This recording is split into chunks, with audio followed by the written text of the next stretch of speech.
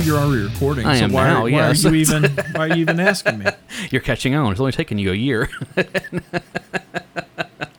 I'm gullible. All right. Welcome, everyone, back to the Project Gen X podcast. I am one of your hosts, Alan Smith, along with... I'm the other guy, Dave. Big Dave. Big Dave. Or Mr. Nay. And You do not know what you have started by doing that. I'm sure your wife loves that. Oh, she loves it. And evidently, so do a bunch of my friends there you who are go. listening to the podcast. Well, hey. Stop it. Hey. I do what I can. You Yeah, thanks. All right, today's episode, we have something special. I kind of teased it, or we teased it last week. You're a tease. And we're going to be talking about the movie Almost Famous, because the day that this actually drops, which will be September 22nd, My anniversary, is by the your way. anniversary. Happy anniversary. But Me and the fabulous Miss Nay That's got right. married on the 22nd. that's right. And I was there in spirit. So We're not going to talk about that. I'm still a little miffed. Yeah. Well, I was making my fame and fortune. Yeah. Anyways, but no, we're going to talk about the 2000 movie, Almost Famous. This is a movie that I have a couple of times posed the question, was this the last Gen X movie? Like it was squarely targeted at us. I know there's some boomer nostalgia in there, with the classic rock, because it's set in the early 70s, and that kind of stuff. Kind of, But but it's late 70s stuff, and it's Well, stuff, no, it's early, because it was set in 73 is when the movie's set. which is when I was born. Yeah, which I was a year away. Yeah. But it's one of those things that we grew up on Music. that music. We also grew up with all of the tales of the rock stars from Yeah. this era, and also the fact that Cameron Crowe, who wrote this movie Yeah. and directed it, he himself is not Gen X, but he wrote a few Gen X movies. He's actually close to Gen X, isn't he? What year was he No, born? He was born in the 50s. Because he didn't direct, but he wrote Fast Times at Ridgemont High. Oh, I'd forgotten that. Yeah, you're right. He wrote, and I think, did he direct Say Anything? I know he wrote it. I think he directed. I think that might have been his first directorial. Which is squarely Right. a Gen X movie. Singles, wrote and directed Singles. Oh, major Gen X. Major yeah. Gen X movie set in Seattle in the early 90s. He did Jerry Maguire, which, that's a pretty Gen X movie in and of itself. Yeah. And then he did, this was his follow-up to Jerry Maguire. And it's one of those things that, even if it's not a Gen X movie, it definitely Marketed It's toward marketed. us. It was Yeah. definitely marketed to us. It was not marketed to the millennials. It wasn't really marketed to the boomers. It was really marketed to us. So Almost Famous. Yeah, it's almost kind of like a gut punch. It's like all you Gen Xers who think you're going to be Man, rock I stars, know. want Exactly. to be rock stars. A year Well, later, this is I know. Here's your wannabe rock I know. star. Yeah. Thanks. Well, it's also we're going to get into all this because there's so much. I love this movie. When we did our favorite movies, when Dave and I did our top 10 favorite movies. This is one we agreed on. And I said, I think I should have gone back and I should have done the research, but I didn't. Maybe I'll drop it in here. My number. Okay, I'm going to go ahead and say this right now. My 1, 2, and 3. Okay. At any given time, Rotate around depending on the day and your mood. depends on the day and my mood. But as of today, Give me number 3. my number 3 is Almost Famous. Anyway, now that we know that, I had no idea. no, but it is one of those I things. love- I know it's in yeah. my top 3, Yeah. and it's one of those things that, like I said on that episode, at any given time, that top 3 can shift into what's at number 1. You Yeah. know. Absolutely. And we watched this movie. I know Dave had not seen the bootleg I cut, had not. which is essentially, it's not essentially, it is the director's cut. I think it's Yeah. about 20 minutes longer than the theatrical This is cut. actually the one they should have put out in the theater. I agree. Because some of the added stuff Yes. makes the story a lot better. I remember when this was released on DVD, because one of the big things, because it was this came out when DVD was in its infancy. Yeah. It had been something for about a year that DVDs had become affordable for the average person. So this was one of those movies that, like, I can't wait to get the director's commentary, to get the deleted scenes, Yeah. All that kind of stuff. And I will say that the version of just the regular DVD that they put out in 2001 was pretty good, because it came with like a bunch of, like, it was a 2-disc set. Yeah. It had all the special features. It had all the on special features. It had second like disc. it had like a full Stillwater concert. It was them like doing like 4 songs or something like that. Of course, it wasn't actually them, but it was them playing it. It came with a CD that had like 2 or 3 songs on it. That was like the songs, like Stillwater songs. Which had Fever Dog and You Had to Be There and a few other that kind of stuff. And it was kind of cool. That there's like they really did a lot with this. Yeah. One of the and it didn't make it back into this. But one of the here's a question. Those songs, were they studio versions? Yes. Oh, so they weren't the live versions. No. Well, which that's I the would've- version that we get in the movie is a studio version. It's not a live version, but they did a really good job of making it sound live. Yeah. Okay, we'll get into that one, because That's a really big thing for me. that's on a this movie. huge thing in this movie. One of the cool things they did, and before we get into the movie, there are still bonus scenes that didn't make it in. Yeah. One of them, and I thought it was so cool because it had an introduction, by Cameron Crowe. There is a scene that when William is trying to convince his mom to let him go on the road with Stillwater, Yes. where he's trying to convince her that that rock and roll music is actually worthwhile, that it actually has like literary value and stuff. And, Yeah. he's sitting there and he's explaining to her about that Led Zeppelin wrote all these songs based on Tolkien. Yes. And so he plays Stairway to Heaven for her to listen to. And it's really cool because the thing is that the full scene, it is the full 7 minutes of Stairway to Heaven, of them sitting there. And what's his name? Daryl's there also. Okay. And he's like, they're kind of like, kind of grooving along. And he starts playing like air drums, like really getting into it and everything. But what's funny is that the big reason, well, besides the fact that it's it's such a long song, but he said one of the big reasons that they didn't use it in the movie is because they couldn't get the licensing for the song. Which is what Zeppelin's notorious Which for. they did allow, like Tangerine is in Yeah. this, and there's a couple of Zeppelin songs that are in this. Misty Mountain Hop is on here also. But it's one of those things that since they couldn't get it, basically what he said is like, okay, so we went ahead and put this in the intro. He said, we went ahead and put this on here, and so you're going to see a cue of the countdown to 3, 2, 1 for you to play Stairway to Heaven yourself, so you can see to play along, so you can get the full effect of all this. It's like syncing up Wizard of Oz and Dark Side of the Moon. Exactly. So I was like, all right, Nice. that's kind of cool. That's kind of cool. Yeah. Okay. Now that we kind of got that out of the way, I want to say this also. I remember seeing the trailer for this movie in the summer of 2000. I don't remember in front of what other movie, but it was one of those things I already loved. I've loved Cameron Crowe, for a long time, especially singles, and then I liked Jerry Maguire as well. And I was like, okay, this guy, Cameron Crowe has always been really good at doing a needle drop in an album, in a movie. Yeah. Where it's like, oh, that makes perfect sense here. That type of stuff. He does it in this multiple times, most notably with Tiny Dancer. Well, it's not just a needle drop. Mm-hmm. It's definitely placement in the movie over, the scene. Right. But it's also how it's mixed into the scene. Exactly. Because it's not like you've got movie and you have this song laid in over the top of it.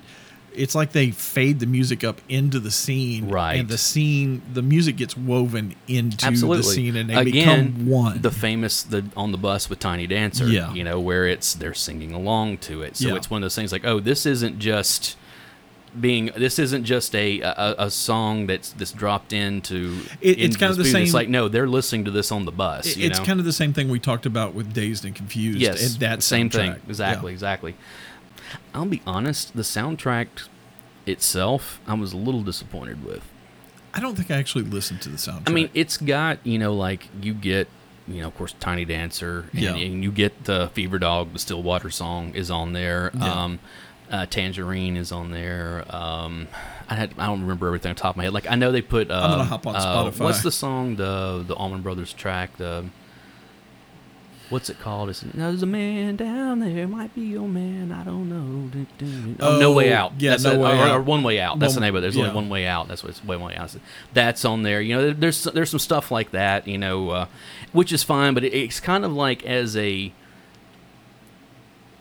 I don't know. This soundtrack isn't quite as epic as the Dazed and Confused soundtrack for me. In general. The Dazed and Confused thing was, wow. Yeah, Almost Famous soundtrack is not on Spotify, so I'm gonna have to hop somewhere else and find it. Yeah. You know, the Dazed and Confused soundtrack was 2 discs. Right. But even just the first disc, yeah, is from beginning to end. There's not. I mean, it's like, okay, this is an epic. You know, this one kind of felt a little spotty to me. You know, like, oh, you get these highs and then you have these other songs. Like, you know, to me anyway. Obviously, the two standouts being Tiny Dancer and Fever Dog. I mean, that there was no two ways around that. Yeah. And we're going to talk about Fever Dog here in a minute when we get into it. Here we go. America from Simon and Garfunkel. Yeah, great song. Love Sparks from The Who. Yeah. It wouldn't have made any difference. Todd Rundgren. Mm-hmm. I've seen All Good People. Yes, which I love. Yes. I know you like that. Yeah. Beach Boys. Field Flows. Fever Dog. Yeah. Every Picture Tells a Story, Rod Stewart. Right. Mr. Farmer, The Seeds. One Way Out, Live at the Fillmore, Allman Brothers. Simple Man, Leonard Skinner. That's the Way, Zeppelin. Tiny Dancer, Elton John. Lucky Trumbull, which is Nancy Wilson and her band. Right. Because Nancy Wilson was actually the music director for the film. She's married to Cameron Crowe, so she's been the music director on all of his stuff. Waiting for the Man, Bowie. Right. The Wind, Cat Stevens. Slip Away, Clarence Carter. And Thunderclap Newman, Something in the Air. Yeah. So, I mean, it's not a bad soundtrack. It's just not what I was expecting. Let's put it that way. Actually, this is a pretty good soundtrack. It's just that the songs for me are in the wrong order. It could be. The feel. I think the they're feel kind from of song to song. They tried to go in order of how they appeared in the movie. I think that's a little more of what it is. Okay, let's get into the movie. Yeah. So what we know about this is that, you know, Cameron Crowe, quite literally when he was 15 years old, went on the road with several bands reporting for Rolling Stone magazine. Yeah. I mean, he legitimately did that. So this is loosely based on his life, you know, being that age. The character of Penny Lane is based off of 2 real groupies. Yeah. Not Band-Aids, groupies. One of them being Pamela Des Barres, who was one of the most famous groupies ever. I mean, she was involved with Jimmy Page and everybody. I mean, Alice Cooper, and I mean, just everybody from that era. And she has even had not great things to say about the character of Penny Lane in this. But the other one Imagine that. Yeah. But the other one was a woman who went by the moniker of Penny Lane. Okay. But the thing is that neither one of them, this character is not directly either one of them. It's kind of an amalgamation of the both with some other stuff thrown in. Okay. So we learn about William Miller. Yep. In the very beginning, he's little. He's when we first meet him, he's a genius. He's a genius. He was skipped ahead in he thinks he was skipped ahead 1 grade. Come to find out, his mom actually put him ahead 2 years. Yeah, and did not tell him how old he really is. So he thinks he's a year older than he actually is. 2 years older. No, he's a year older. Is it a year older? He's a year older than he thinks it was he like is. 2 years older. Which means that he was actually skipped ahead 2 grades in school. And she hasn't told her. Now, his older sister, which this is not the first thing that Zooey Deschanel was in, but this was like one of the first times we saw her in something. This is before she became Zooey Deschanel, you know. Yeah. And she is wonderful in this movie, what little she's in. Cameron Crowe has said that part of writing this movie was trying to, for himself, reconcile the relationship that his mom and his sister had, because they kind of had this same dynamic of couldn't get along for more than, for long periods of time, and his sister wanting to be able to go out and do stuff, and the mom trying to like hold her back, and shelter her. Yeah, and so it's we're going to something else. Okay, we'll do it in a minute. But this is. I'm sorry that there's so much going. There's so much going on in this movie. I want to do this before we get too far in. Okay, we are going to. I'm not sure where he's going yet. Yeah, well, it's something that you and I have spoken about off mic before. Okay. All right. The people, the actors that are in this movie. Okay, we're going over cast. Because it's one of those things. Obviously, again, this was not her first role. This was actually like her third or fourth role. But this was the thing that made Kate Hudson Kate Hudson. Yes. Okay. This was the she's got a career now. Yeah. You can say what you want to about everything after this, but obviously Frances McDormand, who had already won an Oscar prior to this. Yes. Billy Crudup, who plays is Russell. Wonderful as Russell Hammond in this movie. Absolutely. But he really has not done anything since then that has lived up to this at all. No, probably the biggest role that he had after this was as Dr. Manhattan in The Watchmen. The Watchmen, yeah. And you only see his actual face in like 2 scenes or something. The rest of it, he's just CGI blue with a big penis.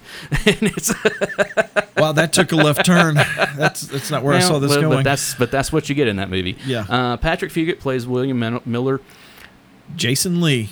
Okay, hold on. But Patrick Fugit, again, I know him from one other movie after this, and that was Saved. And I don't know if you've ever seen that movie or not. It's a good movie. It might be something we look at later. All right. But that's the only other movie I remember him being in after this of note.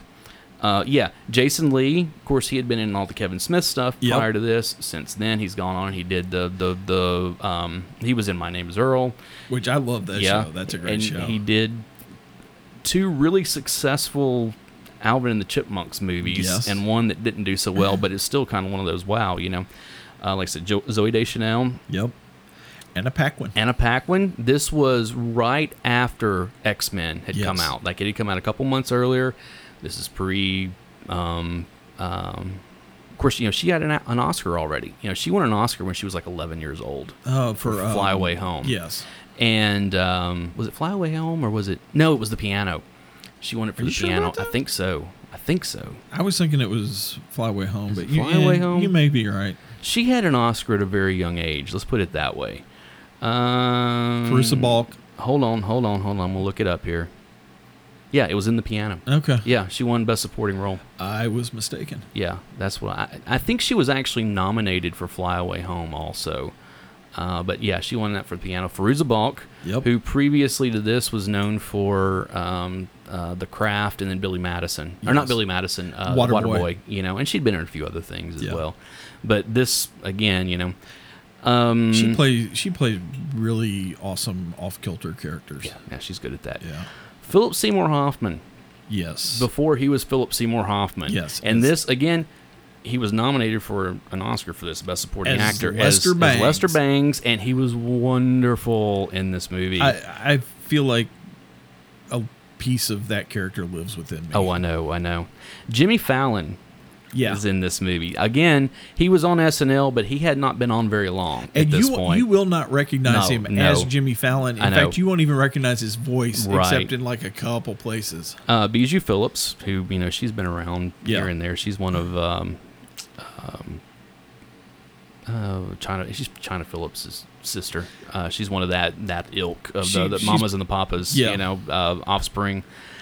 Let's see. Now, the funny thing is when you get into some people who are in this movie that you've seen in a lot of other stuff since then.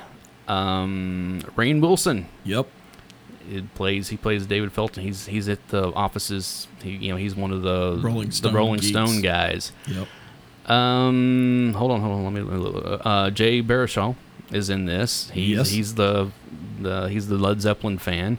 Of course, he was in Undeclared, and then he was in She's Out of My League, and This Is the End. He was also in Inglourious Bastards. Yes. And he was in Tropic Thunder also. Oh, I forgot about that. So, here's one for you.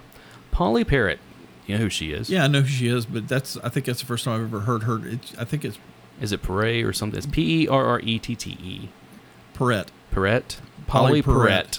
Because anyways, I have a total crush on her character, she's Abby from NCIS. She was also on the Drew Carey Show. Yes. She played one of his girlfriends. Peter Frampton. Yes, he played one of the road managers. He plays the road manager for Humble Pie, which is a band he was in back in the day, which I thought was really great. What I love is the Eagles road manager. That's Mitch Hedberg. Yes, it is. It is Mitch Hedberg. Also, Road Dogg, the legendary Road Dogg, the redheaded guy. That's Zach Ward. You know who he is? Zach. He's been in a ton of stuff. Here's the thing he's probably best known for. Zach Ward. He was Scott Farkas in A Christmas Story. He's been in a ton of stuff since then. Like he's one of those dudes that like he has been a working actor for years and years and years. But that is, I always love to say that. Yeah, that's Scott Farkas. Okay, let's see. Pete Droge is in here. Here's one, and of course this happened years later. Eric Stonestreet. He has one memorable role. He plays the desk clerk that when William's mom calls, like, yeah, your mom kind of freaked me out. Okay, that is Cam from Modern Family. Okay, You're right. This is like way before all of that. Right. Okay, you're right. Mark Maron, yes, is in it. He's the close the gate. He's the when Russell gets electrocuted. And do you boys want to buy a gate? Yeah, exactly. Yeah. So it's one of those. I mean, let's see who else we got here. If I can it's see kind of like else. Dazed and It is. Confused. You go through and you're you've like, got a bunch of folks that are right on the edge of really doing something. oh hey, Kevin Sussman is in this.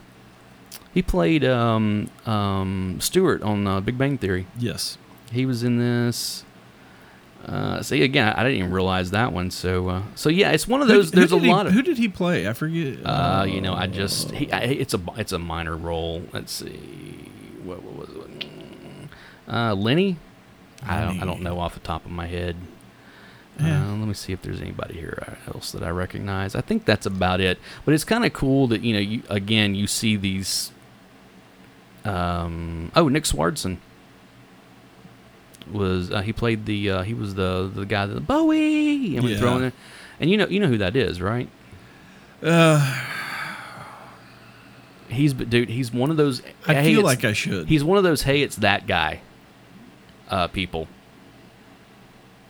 Oh, it's that guy. Yeah. Nick Swardson. He's been in all kind of character actor. Yeah, I mean just all kinds of stuff. I'm trying to see if there's anything here that just really jumps out on his IMDb. Anyway, go and look him up, Nick Swardson. And I don't see anyone else here that really... His major role is, hey, it's that guy. Yeah, exactly. Hey, it's that guy gets paid just as well as a name. I mean, not as well, but gets paid. So it's and works for a long time. More than me. All right, so now that we are over 20 minutes into this movie and not really talked about the movie itself that much. Yeah, we did a little bit. So anyways, William finds out that he's younger than he's supposed to be, and then we skip it. And then his sister... All the kids at school are picking on him. Right, and in the bootleg version, there's a scene that was not in the theatrical cut. Right. Where, there's a couple of scenes in that. But the one that stuck out that would have made the theatrical a when little bit more... When they're in the showers, when they were in the shower, like, hey, where's your pubes, man? Yeah, and it's like, oh, I shaved them, and they're like, how old are you anyway? Yeah, they're like totally picking on him. It's like, oh, Pubes thinks he's funny. Yeah.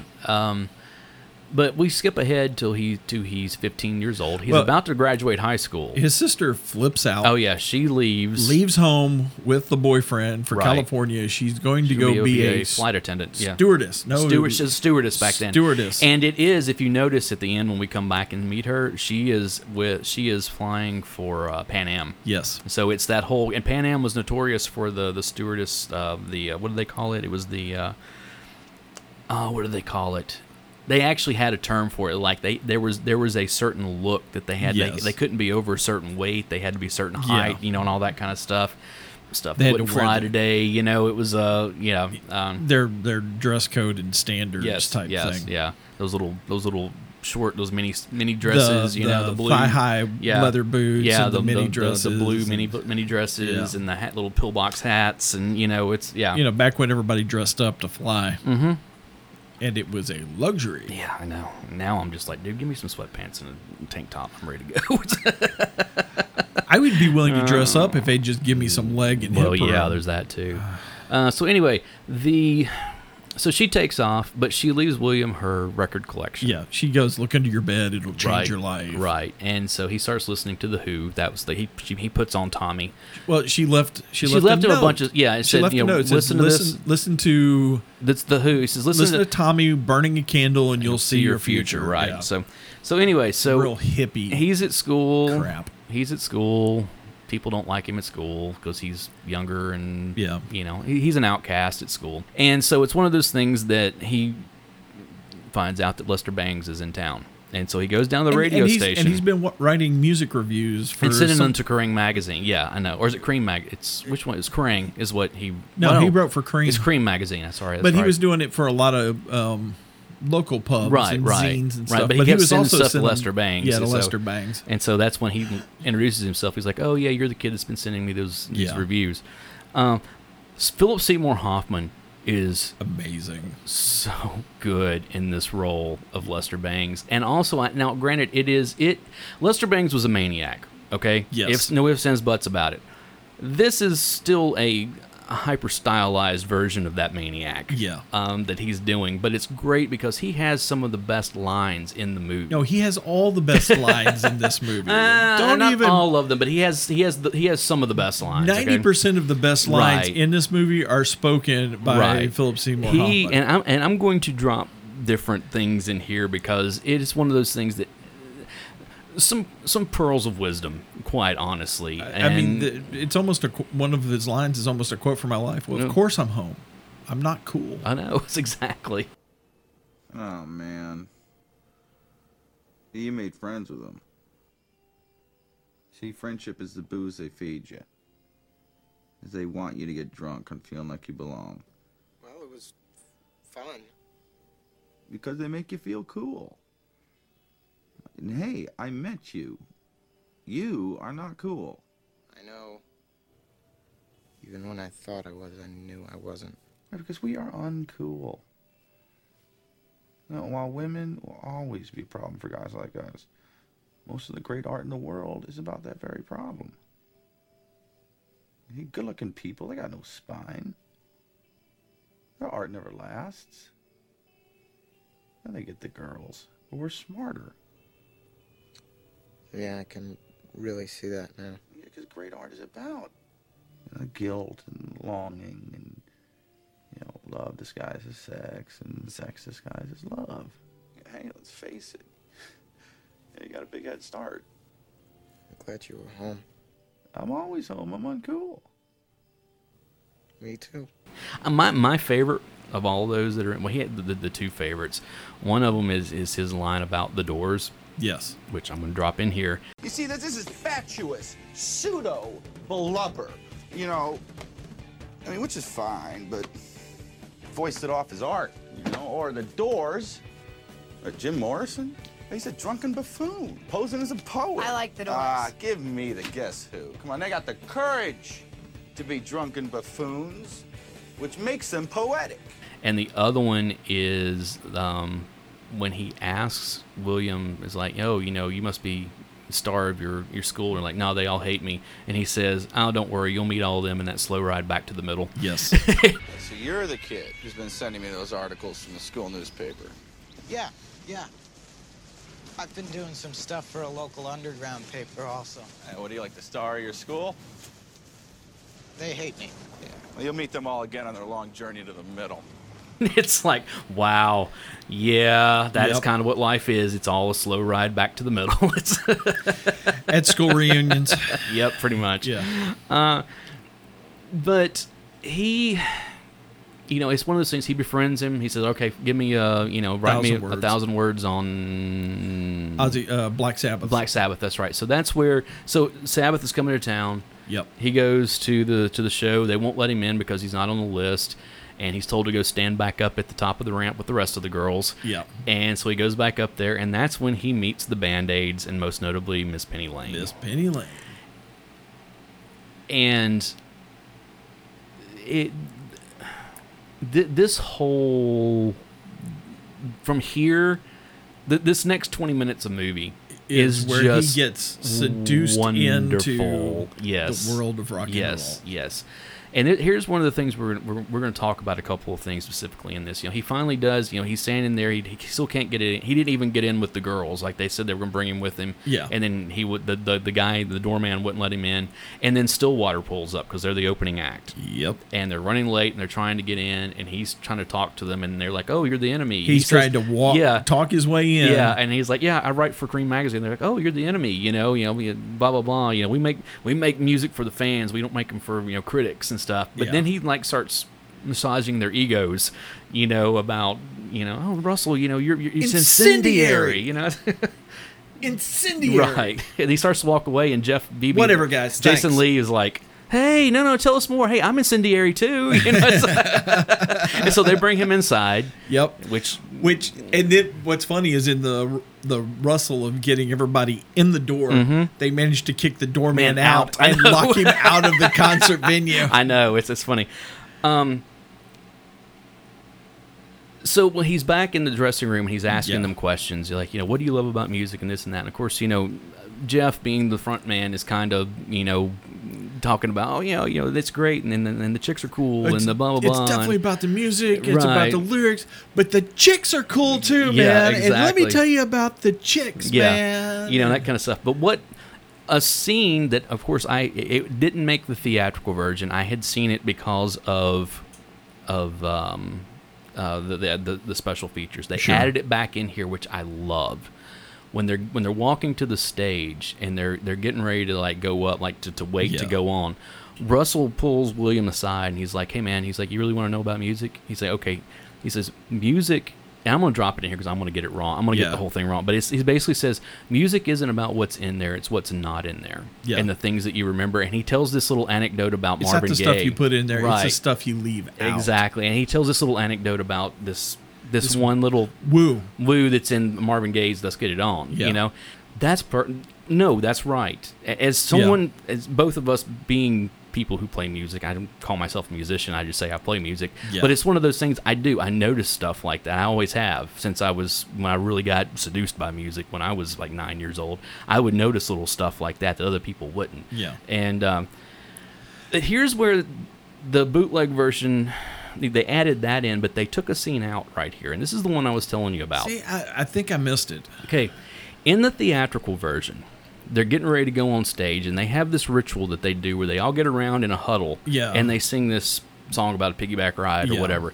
Well, in the theatrical version, they pull William in with them. Yes, they're like, "Hey, bring the enemy in," and they're singing the song or whatever, and then they go out on the stage. It's not in the bootleg version. Oh, you're right. That scene was right. was out of there. I was like, that's an odd omission because I think that was actually them really this. That was the final no, he's one of us now. Really seducing him into this cult. Yeah. And then from there they go out on stage. I have said since day one, this scene of them going on stage and playing Fever Dog. Yes. May be the best representation of a live music experience I have ever seen on film. Ever. And it's I mean, not just this one. It's every time they get on stage. Right. They capture sonically. Yes. The feel, the energy. Absolutely. And the sound of the auditorium with the reverb. Right. And what's so cool is that there's a scene where during this scene, he's starting to write stuff down, and him and Penny are standing over on the side, and she grabs his pen, and she's like, "No," and she says no, and takes the pencil away from him. Yeah. And the way that they mix that sound, it sounds like she's saying it loud enough to where you'd be able to hear it over the concert to somebody, but it's still back in.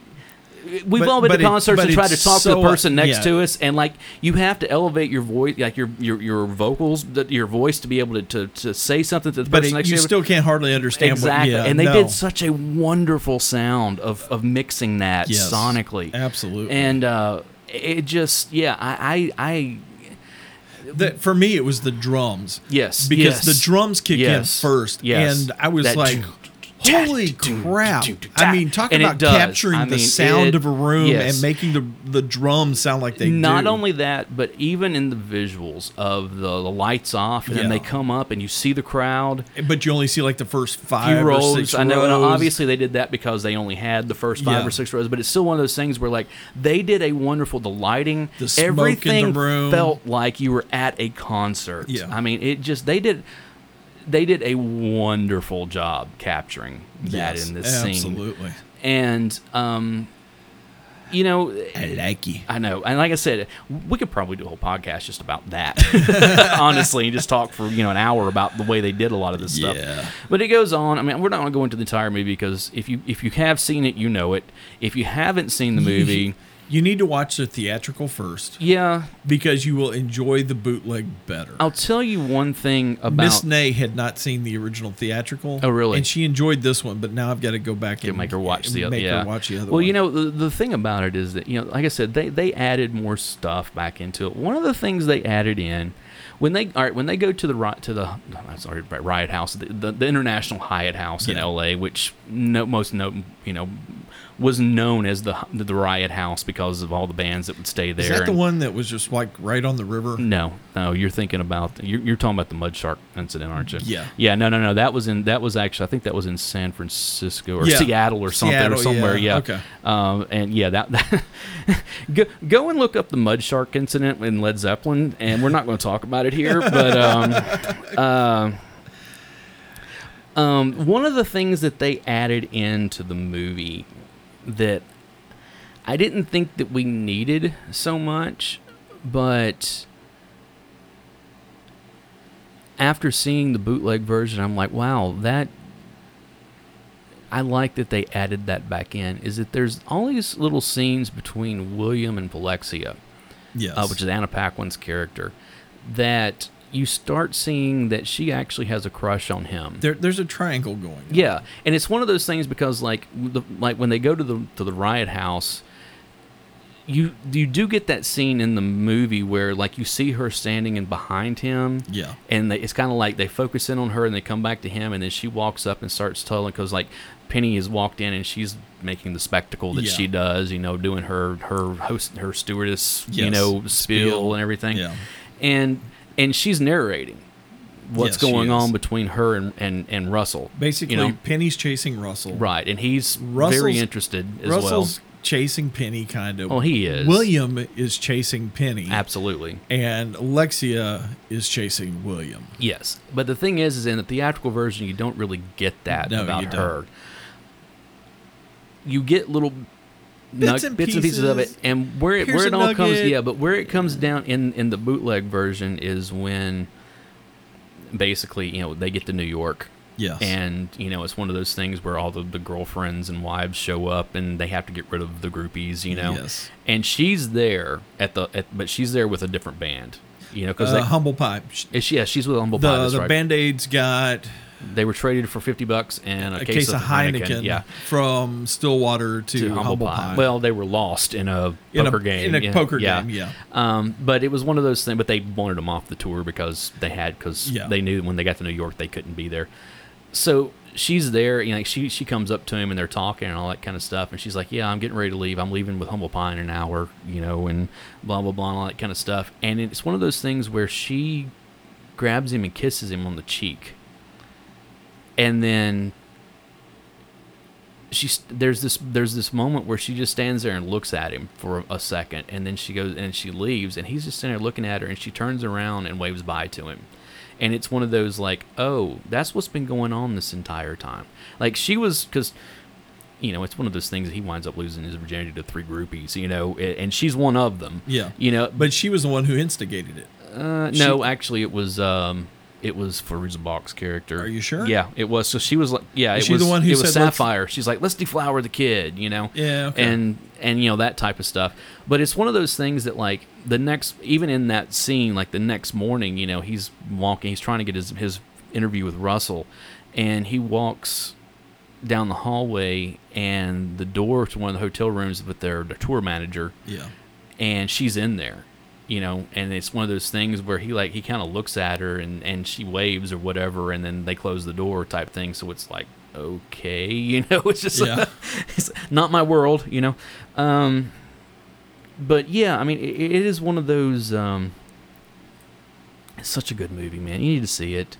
I'm trying to think if there's anything else like really big that they add into this on the bootleg cut, because we need to talk about the scene, a couple other things. The scene that caught me, that was the extra, was where he goes and he bangs on the door of Russell's hotel room, right, trying to get the interview, and he's like, "Go away, go away!" And he ends up sitting in a seat across the hall, right. He's from his crying. door. He starts crying, right, but eventually he falls asleep, right, in the chair. That's true, because we don't see him fall asleep and then wake up later. Yeah, he in falls the regular asleep. one.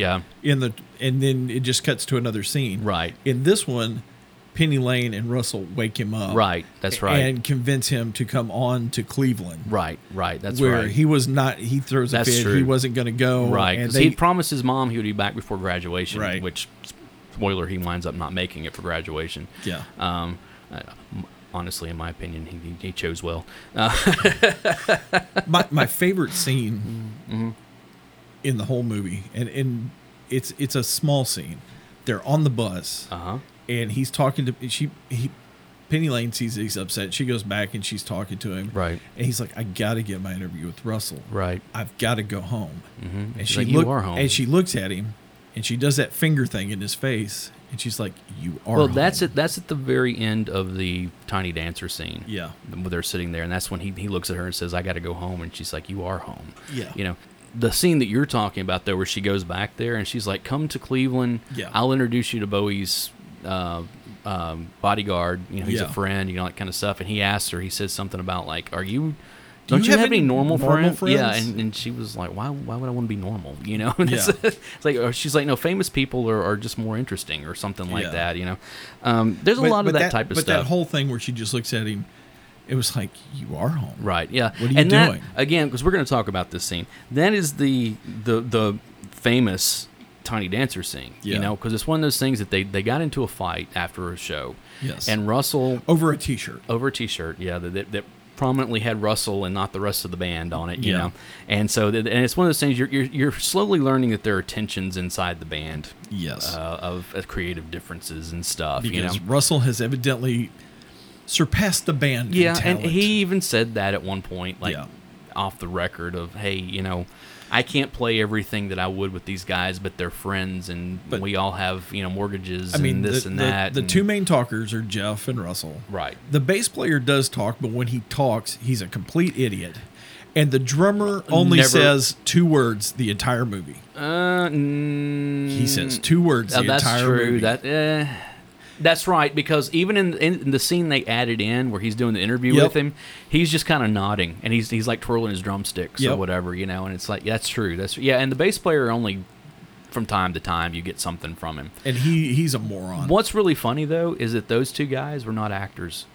The drummer and the bass player, they were actual musicians. Yeah. That like they pulled in, like, "Hey, we need, you know, whatever." And I think they were like friends of Cameron Crowe. He's like, Yeah. "No, bring those guys in. They'll, you know, hey, we don't need you to say anything. We just need you to, Yeah. you know, type stuff." And then his revelation is pretty funny. So Yeah. it's, Yeah, you gotta watch for the 2 words from the drummer. exactly. He's kind of the Silent Bob of this entire thing. Oh, he's you know? totally the Yeah. silent. It kind of looks like Silent He Bob. actually does. Yeah. Sorry. It's really, what was that? The Tiny Dancer. Okay, so like they got into a fight, and so Yeah. Russell leaves the venue, and they're walking around. Him and William are walking around, and this Yeah. kid, and I say kid because he's like a 16-year-old kid, Yeah. pulls up in a van. He's like, "Hey man, you're Russell from Stillwater." He's like, "We're having a party at my house. You want to come?"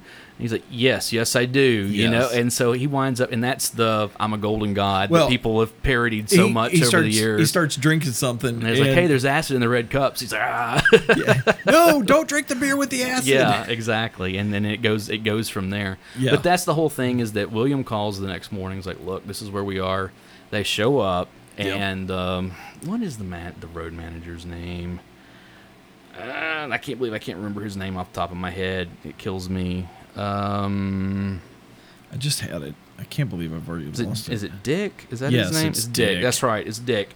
And he's like, Dick comes in to try to get him. Yeah. He's like, come on, Another funny scene. He's trying to get him to come, and they were walking, and he looks at William, and he's like, look at him. He's taking notes with his eyes. He's like, he's always taking notes, kind of stuff. And he's like, what are you doing? He kind of, attacks it, whatever. And Dick pulls him off. He's like, come on, let's go. And he turns around and he goes, don't worry. He only means like half of what he's saying. And he's like, which half? Yeah. But this is where they go and they get back on the bus. And this is the Tiny Dancer scene where they, nobody's talking to anybody. It's all quiet. And the song, there's an awkward silence going on. And the song starts playing, and I think the bass player is the first one to start singing along, and drummer's playing, and the drummer's kind of going around, and then Jeff, Jason Lee, he sings a little bit, and they all start singing, and it's one of those like, okay, we're all good again, This movie is what brought that song back into prominence. Yes, it is. We can blame this movie for all the bad covers of that song that have happened in the last 20 years, including, you know which one I'm talking about. One of the worst covers I've ever heard of this song. Do I? Or have I pushed it out of my memory because it was so bad? No, it's Tim McGraw. Oh, my God. Yeah, see, you know what I'm talking about. Inflict that pain on me again, why don't you? But this song became God, you couldn't go to any place that had karaoke for years afterwards. I'll admit, I think I tried it once. I've done it once. I was like, no, I'm not doing it. That song... It's a lot tougher than you think it is. It goes up into a higher range that you're not expecting. Especially on the chorus. Yeah. But it's such a beautiful song. Of course, probably the last time that this song was really brought into pop culture relevance was in the mid-'90s on an episode of Friends. And Phoebe they were talking about something or whatever, and she's like, yeah, I always loved that song that Elton John wrote about Tony Danza. Oh. And you're like, what? And you're like, hold me closer, Tony Danza. Yeah. That type of stuff. But it's like, okay, cool. Honestly, I liked the scene that it was in Rocket Man. Have you seen Rocket Man? I have seen Rocket Man, yeah.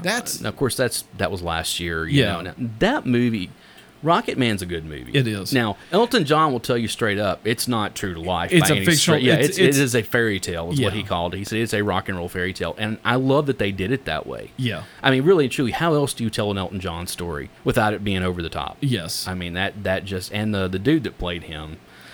You're talking about Taron. Yes. Egerton? Yes. Was in the Kingsman. Kingsman. Which is where they met. Yeah. Because Elton John's in that. Well, it was because of Golden Circle, which was the second Kingsman movie that came out. And Elton John was like, I want him. He picked him out like he's going to play me. Well, Elton John is hysterical in Golden Circle. Elton John is one of those people, like, I will... he did his farewell tour. Yeah. Last year, like he wrapped it up last year, and he is on that list of I never got to see him. Yeah. And I hate that, but he did come through Nashville twice on that tour, but the tickets were like $400. No, not scalped. No. To actually buy tickets were $400 in the nosebleed section. And I was like, yeah. I can't do this. This is... I would love to see Elton John. That's a car payment. Yeah. And I was like, that's twice my car payment. Yeah. I mean, that's... Well, I meant a car payment for everybody else in Nashville. I know.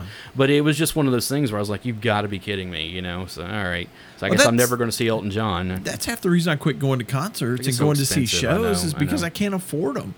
When Starwood was still open, big ones, when Starwood was still open, and you could go see all the big acts for like $15 grass seats. And the thing is, we have Ascend Amphitheater now. Yeah, but it ain't. And it's still their grass seats are still like $50. Yeah, and those are the cheapest ones. I've looked a couple of times at bands like, oh, well, I might get like seats for this. Yeah. And the cheapest seats are like start at $100, and they go up from there. And I'm like, this is getting ridiculous. I understand that prices go up. But this is getting ridiculous. Cow, it really has gotten to the point with concerts where I have to really want to see somebody in order to shell out the money. So anyway, back to the movie. Where are we going to go from here? I mean, because it's one of those things that I don't want to just like go through the movie because there's so many things in this that we can talk about. Like the Yeah. characters, we haven't even really talked about Penny Lane. You know, it's the whole thing. Penny Lane. You know, she's a groupie. She's a band, what they called a band-aid, because we inspire the bands. She's the one you know. who came up with the whole idea. Yeah, and they you go know, into this, right? You know, and she's like, no, we inspire the bands. You know, we do that kind of stuff. It's also one of those things that, you know, when we learn what her real name is finally, Yep. and the other thing, and I'll be honest, this flew over my head the first time I saw it, Okay. but you go back and, you know, I went back and rewatched it when it hit DVD, and I was like, oh man, I didn't realize how young she was. Yeah. She's 16. Yeah. And I'm like, that's creepy. Now, I know it's, you know, at the time, a 21-year-old Hudson, Kate Hudson, you know, but it's still one of those things where you think about it, it's like, this is a 16-year-old kid that's out on the road with these rock stars, having sex with them and doing drugs and all that kind of stuff. It's like, I know that stuff happened in the 60s and 70s, okay? Yeah. I've read the books, I know. I've heard Tamla DeBeer talk about it, you know, like, I know that Jimmy Page was involved with a girl that was 14 years old. Yeah. You know, during the 70s, which is just sick. You know, I mean, it's just I don't understand. I've never understood that. It's beyond me. Also, personally, I've never been like, oh yeah, the underage ones, they're the ones to go for. You know, I never have. Okay, a different time, whatever. You know, but it was still one of those things where it's like, that's once you put that part aside. Yeah, because it's I totally caught that because it was like, oh, I'm 18. That's funny. Me too. Okay. 17. Yeah, me too. Me too. And he says, Okay, I'm I'm 16. 16. She's like, me too. Isn't it funny how the truth sounds different? I'm That's 15. what she said. And then he finally fesses up that he's only 15. She doesn't go any lower than 16. Yeah. So you know. You also know that she was partying with them the year prior, which means she was 15 when she got involved with them. You with know? Russell. Yeah. And Russell's obviously in his late 20s somewhere. That's a little creepy. I mean, well, it's more than a little creepy. No, it's a lot creepy. It's a lot creepy when you get into that. But you know, some of the Frances McDormand is a great in this movie. Now, she was also nominated for an Oscar. Kate Hudson, you know, was nominated, and they thought she was going to win the Oscar for this, and she wound up not. Yeah. It went. I forget who it went. I can't even tell you who it was that it went to. This movie doesn't really matter at this point, right? No, it doesn't. Yeah, but exactly. This movie, oddly, did not win Best Picture in the year 2000. What did? I would have to look it up. I'm going to look it up. But it's one of those things. It did win Best Original Screenplay. And, oh, crap. What else? It won. I think it won 2 Oscars, if I'm not mistaken. But, yeah, it was one of those things. Here we go. It won Best Writing Screenplay. It was Best Original Screenplay. It was nominated, or let's see, Kate Hudson and Frances McDormand were both nominated for Best Supporting Actress. American Beauty. No, you were in the wrong year. You sure about that? American Beauty came out in 1999. So they won it in 2000, so it would be the 2001 Oscars. That's what I'm looking at the 2000 Oscars. And then it was nominated for Best Film Editing. So it got 4 Oscar nominations. It lost out to Gladiator. No, it wasn't even nominated for Best Movie. Really? No. It only got 4 Oscar nominations. I just read them all to you right there. Philip Seymour Hoffman should have been nominated. It should have been nominated for Best Movie. I mean, it just they could have done Best Original Song for Fever Dog. I mean that it did. As far as the Golden Globes though, it did win Best Motion Picture, Comedy or Musical. Kate Hudson did win Best Supporting Actress, and then it was nominated for. Frances McDormand was nominated there also, and Cameron Crowe was nominated for Best Screenplay. So it did get Best Motion Picture, at least from the Golden Globes. But that's what kills me a lot of times whenever Gladiator won that year. Yeah, I'm sorry, I don't care what anybody says. That movie is not good. I've never cared for that movie. There's a whole lot of that also. You go back through the Oscars and you look at what won as opposed to what should have won. Yeah. Prime example, I know we're getting off on a tangent. Prime example, 1994. Okay? Here we go. Do you remember what won Best Picture for that year? You're talking about the year after I graduated high school. Forrest Gump. Okay. Do you know what else was nominated that year? No. Pulp Fiction. Okay. Shawshank Redemption. Okay. I mean, either one of those were better movies than Forrest Gump. I mean, no ifs, ands, buts about it. No, they are. I'm sorry. I don't know. Have you watched Forrest Gump lately? Yeah. That movie's terrible. I like it's terrible. Forrest Gump. It is so much baby boomer porn. It's not even funny. Well, I'm not going to deny that. It's one of those things when you look back at, like, what else was nominated that year? Because I want to say there was more that was just like, but like, oh I've my actually God. been to Savannah on that square. Well, I've been down there too, you know, but it's still one of those. Let's see. Hold on. Because it's one of those things, you go back and you look at a lot of that stuff of, like, you know, what was nominated and what won for any given year, and it's like, you got to be kidding me. Yeah. But then again, who really cares who's winning Oscars and Emmys and all that kind of crap? Well, it's true. I agree with that. Because when you get down years down the road and you're like, I don't even remember what won that year. Yeah. You can remember what didn't win a lot of times, but it's just... It's like also gotten so politicized. No. Best. Come on, Best Picture. Okay.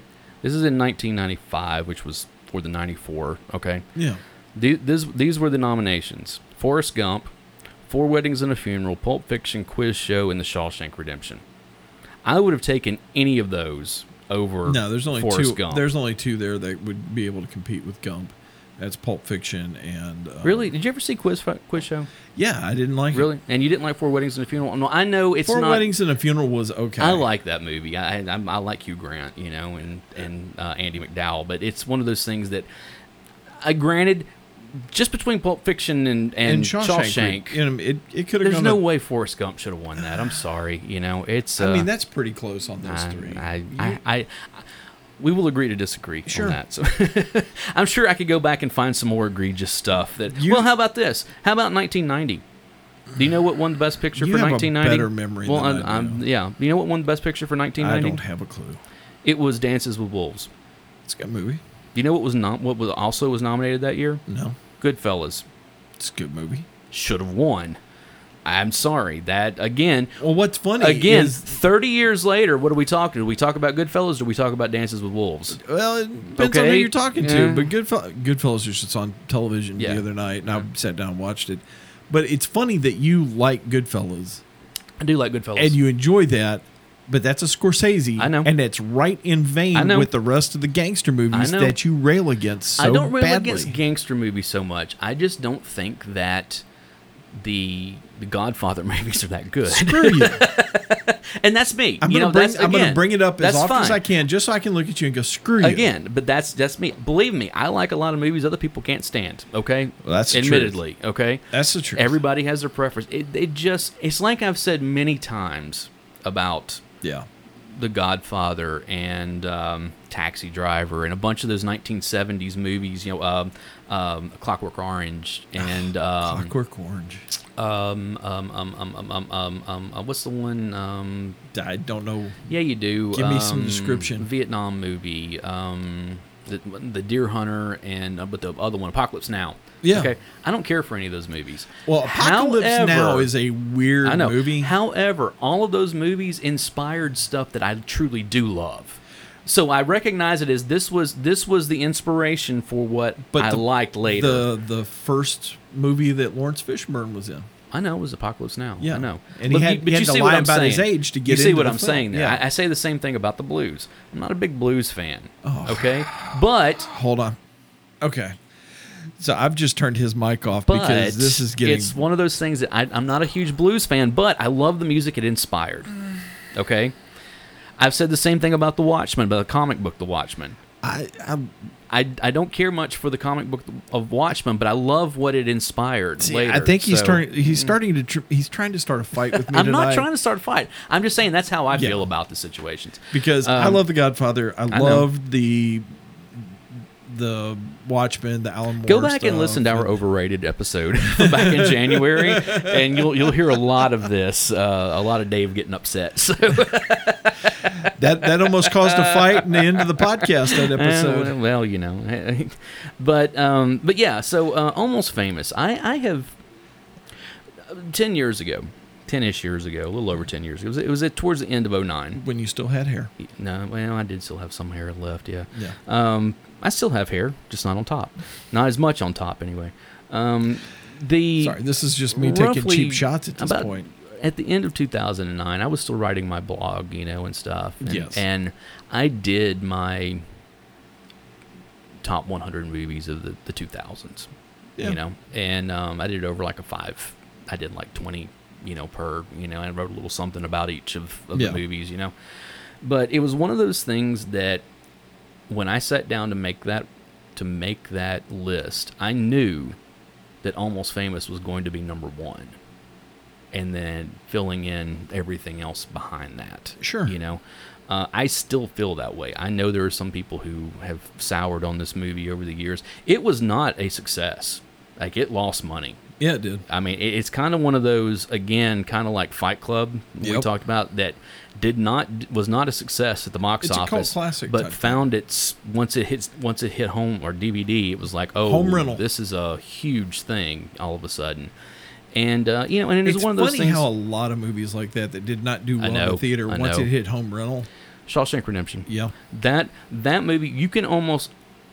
Honestly, I don't even think it was home rental that did Shawshank Redemption. You know what it was?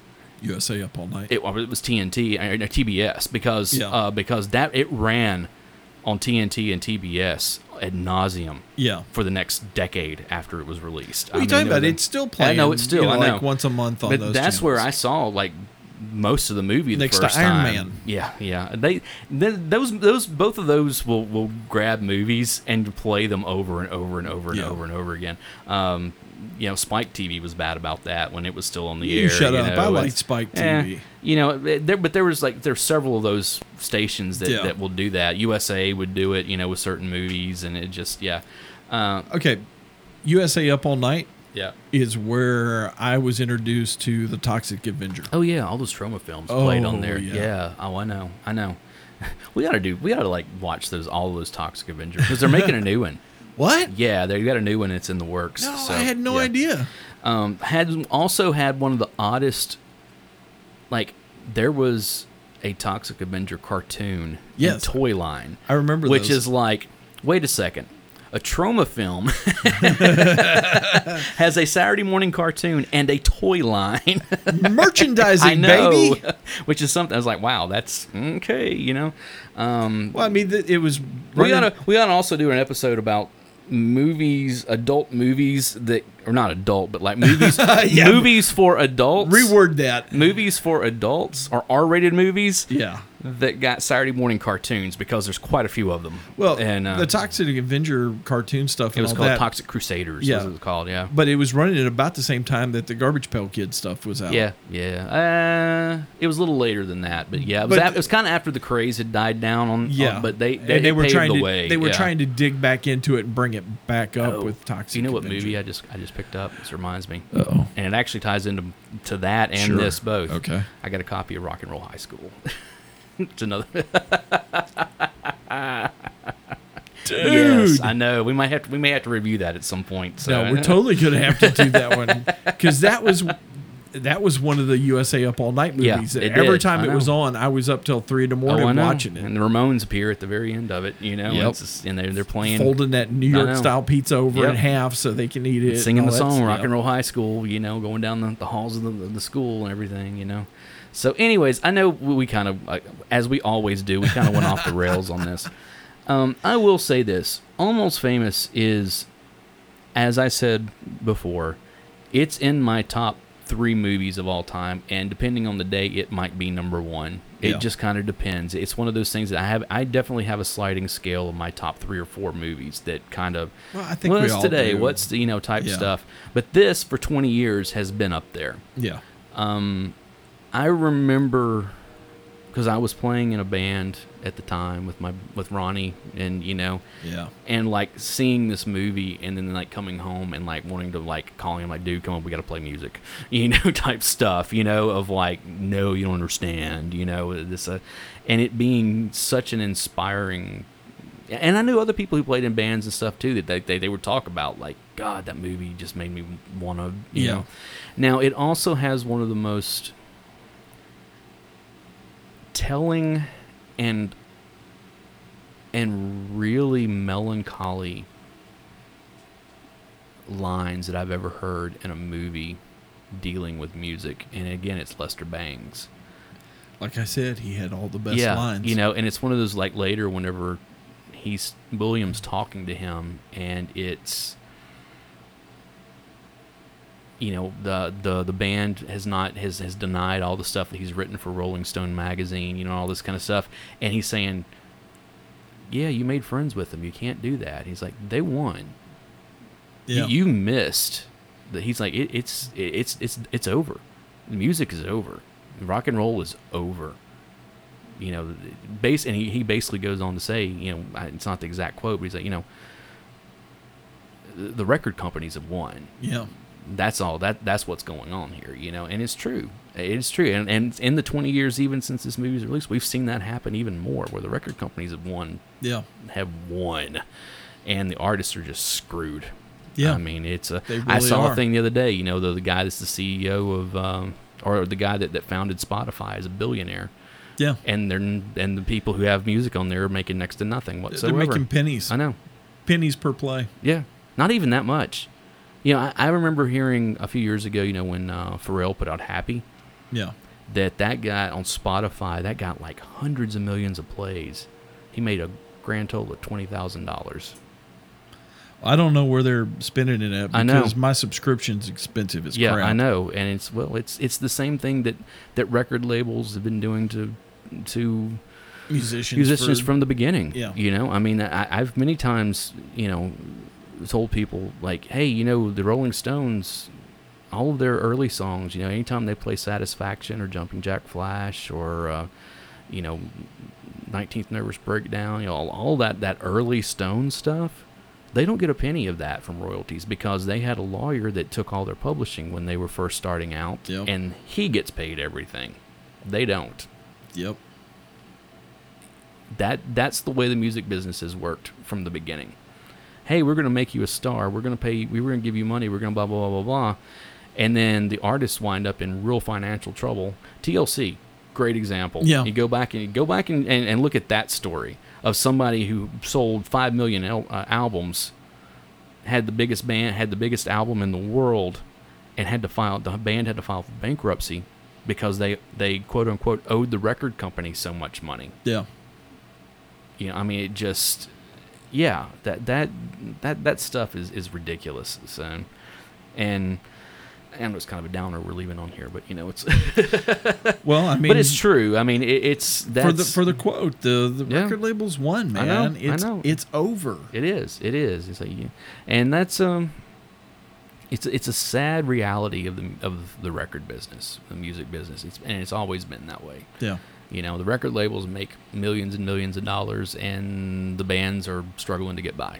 And can be dropped at any time unless they can figure out how to make it work in other venues. Right, and even now, these record labels are signing what they call these 360 deals, whereas used to, we're getting into a little bit of record business 101. Might as well. Used to basically what would happen is that a record label would sign an artist, they would advance them, let's say $100,000, and that $100,000 was an advance for them to go for future sales. Right, for them to go and make a record and start touring and to pay for all that kind of stuff, basically for recording and touring.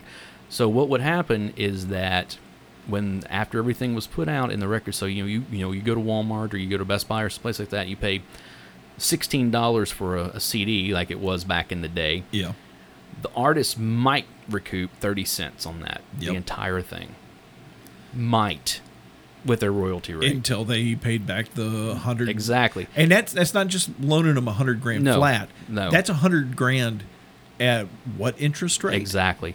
And on top of it all, usually what would end up happening when the band would go out on tour, because you would also generate money from your actual like tour stops, like how much you got paid to perform, and also what you made from merchandising. Yep. And usually the bands would take all, like that was where they really made where their they money. were making their the money on on ticket sales, or not even really on ticket sales, because they don't really make the money on ticket sales. They get paid, like what happens is like a promoter says, okay, we want you to come in and play, and we'll pay you this amount of money to come here and play. In theory, we'll pay you $50,000 to, or we'll go a little lower than that. We'll pay you $20,000 to come and play this evening. Okay. Yeah.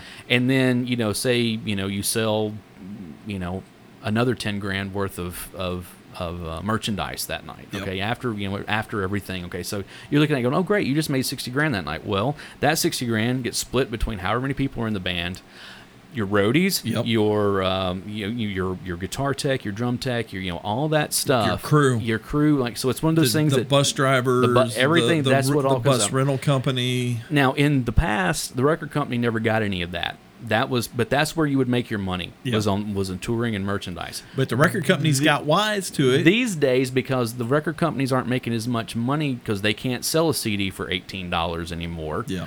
And so and with streaming, they're not making as much money that way in theory, and all that kind of stuff. So now they're signing all these young kids to do what they call a 360 deal, where basically we get a part of your publishing, we get a part of your touring, we get a part of your merchandising, we get a part. I mean, it's if you get a sponsor from somebody, we get a cut of that. Yep.